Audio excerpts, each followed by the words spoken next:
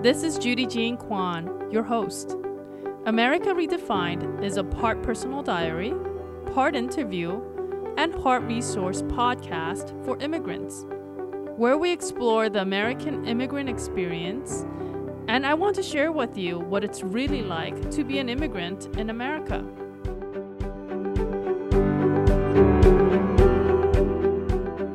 Go back to where you came from. That is a statement that is told to us immigrants quite often. I understand that it is a statement to let you know that you are not welcomed or wanted here. But in this episode, let's explore what it means to go back to where you came from and the realities.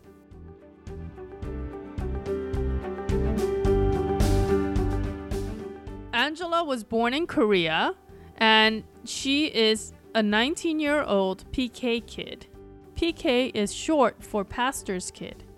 Korea has one of the largest Christian communities in the world and has many Christian people following their religious faith. And Angela's dad came to Ohio to pursue his religious studies and to be a pastor in hopes of starting his own congregation in the States when she was 2 years old. And here is Angela's experience in America.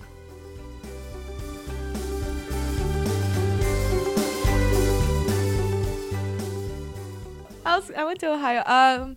Let me see. 1999, 2000. I just remember seeing tornadoes. Because, Ohio's like that dust town. A lot of tornadoes happen. I just remember seeing my first tornado. It was like off in the distance, and my mom was so nonchalant. She's like, just close the door, go to bed. I just remember not seeing Asians around. If I have to dig back into my memory, the only thing I remember is having a completely white neighborhood. It's a really fond memory of when I lived in Ohio. The families accepted my family, and we played together. So yeah, it was just great time, great childhood upbringing there. So now when I moved to LA, I was the age to attend preschool, so maybe 4, 5-ish. SoCal. He actually had his own church when we moved to LA. I guess on the side, he was also working as a taxi driver. A lot of his customers were mainly Korean. Everyone was Korean. I just remember seeing a lot of Koreans only talking Korean. I also went to a regular kindergarten school, and that was when I was introduced to Hispanics, whites, blacks. I feel like definitely having had grown up here in LA got me more intact with my Korean culture. It's so diverse here, so I got to get closer to Filipinos, Vietnamese people. I don't know, whenever I talk to friends from like Georgia, or I had one Korean friend from Florida, what I had in the tips of my fingers, they didn't have. A lot of pastors' family move around a lot, but I also moved to San Diego, and that's where I guess being Korean got hard. San Diego and Ohio, they share a common thing. It's mostly white people. So when I moved to San Diego, I was maybe 7. And I stayed there until 4th grade, so until 11. Being Korean in a completely white neighborhood, it's just kind of Mom and Dad, how come we don't live in a big house like them? Or Mom and Dad, how come we can't keep a dog? Or why are we driving around a van with Korean letters on it? Because it was our church van. That was one of my biggest WTFs about my parents. In this completely white neighborhood, it has my church telephone number and the Korean name of the church. So I just felt so embarrassed. Okay, so what is that? Are you guys a Chinese food delivery? What are you guys? Thankfully, I did not face any of that. But it was just more of an inner battle. Me not fitting in, and just my parents kind of humiliating themselves, It was definitely facing hardships when it came to my parents just being really Korean. And a lot of my friends from school, they all have parents that have established themselves here, and they have a really good paying job. So they have houses, they have this nice car, they have pets, they have like a cleaner. But then my family just lived in an apartment, you know. So like going around to these houses, I'd be like, wow, you have a nanny? Wow, you have a snack cupboard? I don't have that. That's weird. I had a friend named Emily. I was so excited to go to her house because she said she had all these toys and like we could do a bubble bath together. I'm like, I've never done a bubble bath. So as soon as I went to her house, her parents weren't around and it was her nanny. So I'm like, oh, is that your mom? She looks really young. He's like, no. She's like my nanny. I'm like, oh, a nanny? What's a nanny? So I think that was the oddest thing ever. Just having someone that's not your family, like taking care of you while your parents are working. Most of the time when I grew up, my Korean friends never had nannies or babysitters. It was always their stay-at-home mom tending for their child. So I think seeing a nanny was the weirdest thing. Second thing was like my Korean name. It's Yerang. My dad spelled my name as Yerang. I remember just growing up and hated going to school if we had substitutes because if a substitute came, he or she didn't know how to pronounce my name. I guess kids made fun of me just because the teacher mispronounced my name, but then they were really also supportive at the same time because they'd laugh, but then they'd be like, no, teacher, it's Yerang, not Yerang. And then around my middle school years, I moved back to Korea. The main catalyst behind us moving back to Korea, even if we've lived here for like 12 years, was because of the financial issues they're facing. In the ministry, unless you serve a big church, you don't really get much income back. So I think they just found more hope and faith moving back to Korea, and then health came into like an issue. My parents tried, but I think Korea was just more appropriate. It was a big maturing experience, both good and bad. I was like, oh, Korean dramas make Korea look so fun to live in. I'm gonna have that one rich boyfriend or like meet K-pop stars. Here we go. I fantasized Korea just by the media consumption. Hey, turn it up.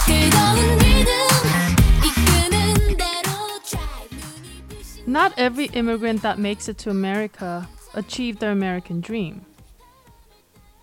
And if it was anything like what my dad or my grandmother experienced here in the United States, I'm sure things were difficult for them and they probably never fit in. Trying to fit into a foreign country and a new society is really difficult when you're middle-aged. My grandmother, towards the end of her life, after my dad passed away, asked me numerous times to send her back to Korea. She wanted to go back to her home country. But in reality, that was impossible. Because for my grandmother, the Korea that she remembered was Korea of 1980s. And I think she even digressed back to her childhood. And the Korea I think she was referring to was the Korea of 1930s, 1940s. To the days of farms and buggies and cows and sheep. Korea went through a major change. They went from a third world country to a first world country during the time that my grandmother left Korea. So the Korea that she knew didn't exist anymore. Even her old town didn't exist anymore. The names have changed and the streets were paved over. There were high rises where once there used to be farms. So in reality, my grandma couldn't go back to Korea that she knew because it wasn't there anymore. Unless there was a time machine, going back to where she came from was impossible. So back to Angela. Angela's parents couldn't make ends meet and they weren't able to achieve their American dream. So they moved back to Korea when she was 13 years old, after trying to make it in America for 12 years. So they went back to the only home that they knew, back to Korea.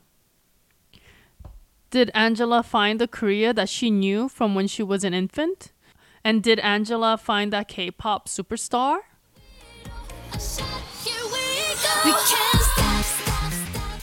Moving to Korea really kind of shattered like my growth because that sounded so dramatic.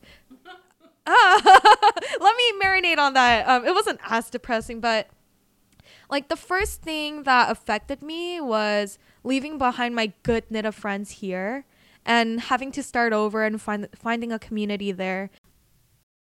I think communication is the biggest thing when it comes to interaction. Communication also comes with understanding one another emotionally and just circumstance-wise, or if you guys are on the same page. Before moving to Korea, I spoke Korean, but it was very choppy and I mispronounced a lot of words. So when I went to Korea, that really bothered me, and it also came in the way between me and meeting new friends because we just couldn't interact comfortably. Also, my type of humor wasn't like their type of humor. A lot of like insiders and jokes and like slangs here. And I thought maybe that'd be funny in Korea. But they didn't understand. So I'm like, you guys aren't laughing. What's going on? My friends, they'd only talk about like celebrities or a drama or like a comedy skit that's in the Korean like channels. Like, I don't know these channels, I don't know these shows, I don't know these actors, these Korean slangs. So just starting on that was really hard. And then also texting in Korean was so difficult. Yeah, new keyboard system. I remember the first 3 months were so gruesome. I was like this grandma learning a new cell phone like program. I was typing like 1 key per minute. Like, yeah, I was a slow texter. The communication that I had in Korea with the different people that I talked to, it was all in Korean, never in English. So you were texting in Korean all the time, and it was basically learning a new language.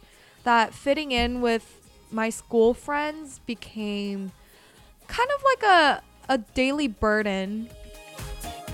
In Korea, like, I think one of the most depressing things were not being able to speak in English. So when I went to this international school with a homeroom teacher from Texas, we were like best friends, like, you know, talking about Whataburger, In-N-Out, and like that was just one of the best things ever. Like, I was happy finding someone that could exchange dialogues in English and sense of humor. Yes. So the students saw that as me basically kissing up to the teachers. But when the other students saw me comfortably just exchanging dialogue and laughing and giggling with the homeroom teacher, I could say I sensed a little jealousy and a little like, oh, why is Angela, you know, like kissing up to the teacher? When in reality, what they were perceiving was wrong.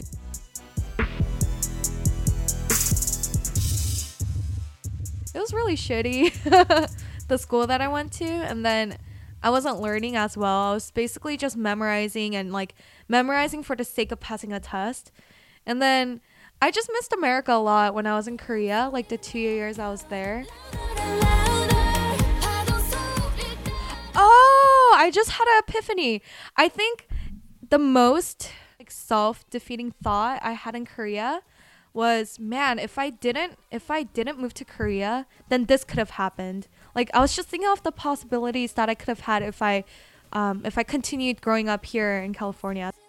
I couldn't really project who I was, who I truly was, because conveying myself was so hard in Korean, and I was hiding myself in this bubble. Like, I had to follow like the Korean standards. I think more than anything, the thought of conforming to Korea consumed my mind instead of the thought of me building myself as a person and my character, and just me not being able to find the right community for me.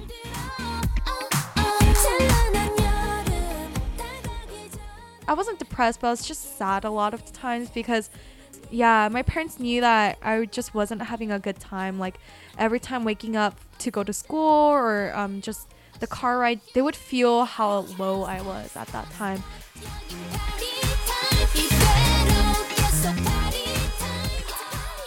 So I lived in Korea for 2 years, been, me experiencing like so many different emotions that I've never experienced, like stress. I just become a deeper thinker.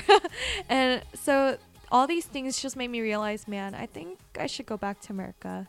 Like, I missed like the American like community. So I was like, Mom, Dad, peace. I'm gonna go back.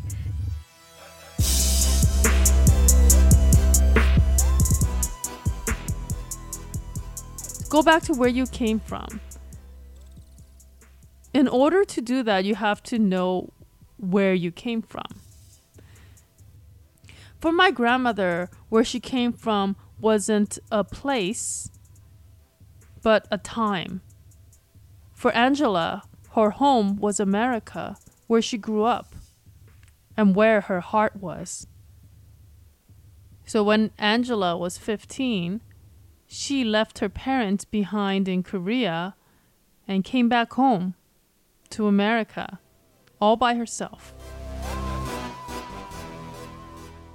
So I came back when I was a sophomore in high school. Yeah, I'm so fortunate to have family that like really caressed me and like that have open arms towards me. So I was fortunately able to come back because my aunt and uncle were here. Yeah, I'm so happy. So I guess like what happened up until now, there were a lot of ups and downs. I don't want to sound cliche, but they really helped me develop as a person. Kind of, it took me out of ignorance. The thought of me no longer having to think about what I was missing out on really like makes me feel accomplished. Of course, I wouldn't be doing justice to teenhood if I didn't ask Angela about boys. They tell me like you need to meet a Korean man, keep your Korean roots and have a 100% Korean kid. But I don't know. I'm into Koreans, I'm into Americans, I'm into humans. So like, yeah. I adjust to wherever I am. That's the funny thing. So before I moved to Korea, I loved Filipinos. We called them the swag faggots because they just dressed really swag with Obey and the streetwear. I was really into that. Oh, with the snapbacks too, and they're nice sleek. That's what I was into. But then when I moved to Korea, flower boys, that's what you call it. For a period of time, I was into them because I was also into K-pop. But now coming back, I like people like Thor, like that with long hair. I don't know if it's because I'm here in Santa Monica now or like the surfer hair. I'm not sure. Right now, I love He-Mans. Yeah. Yeah, so yeah, I'm kind of into He-Mans now, but yeah, I just adjust with wherever I am. Yeah.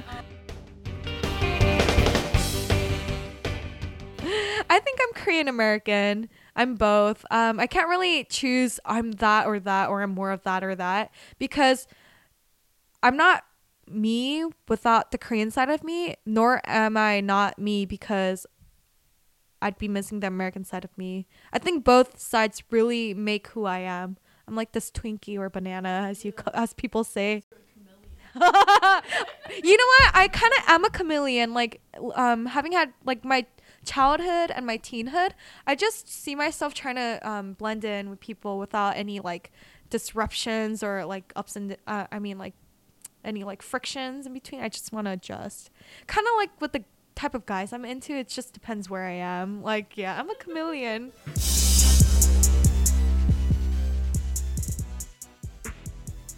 You know that little voice that's in your head and drives you crazy? This is the part where I like to ask my guests, what language is your inner monologue talking to you in? So whenever I'm talking to myself, my self-dialogues, when I'm being critical, harsh, or if I'm ranting, it tends to be in Korean. Maybe it's because I was so drilled, like discipline, consequences always came in Korean to me from my parents. The times I speak to myself in English, maybe when I'm contemplating, when I'm shopping. That's the only example I could think of. When I'm shopping, like let's say I'm at Urban Outfitters and I see this really awesome tee, but then I don't need it. I'm like, girl, like I call myself girl. Like, it's so funny. I'm like, girl, do you really need that? Is that vanity, or do you really need that? Like, I talk to myself in English. Thank you for listening to another episode of America Redefined. Please visit America Redefined on iTunes, or you could also visit my website, www.yomamarice.com. If you have any stories to share, have any concerns or comments, you could also email me at yomamarice@gmail.com. Just like that saying, home is where the heart is. Where is your heart?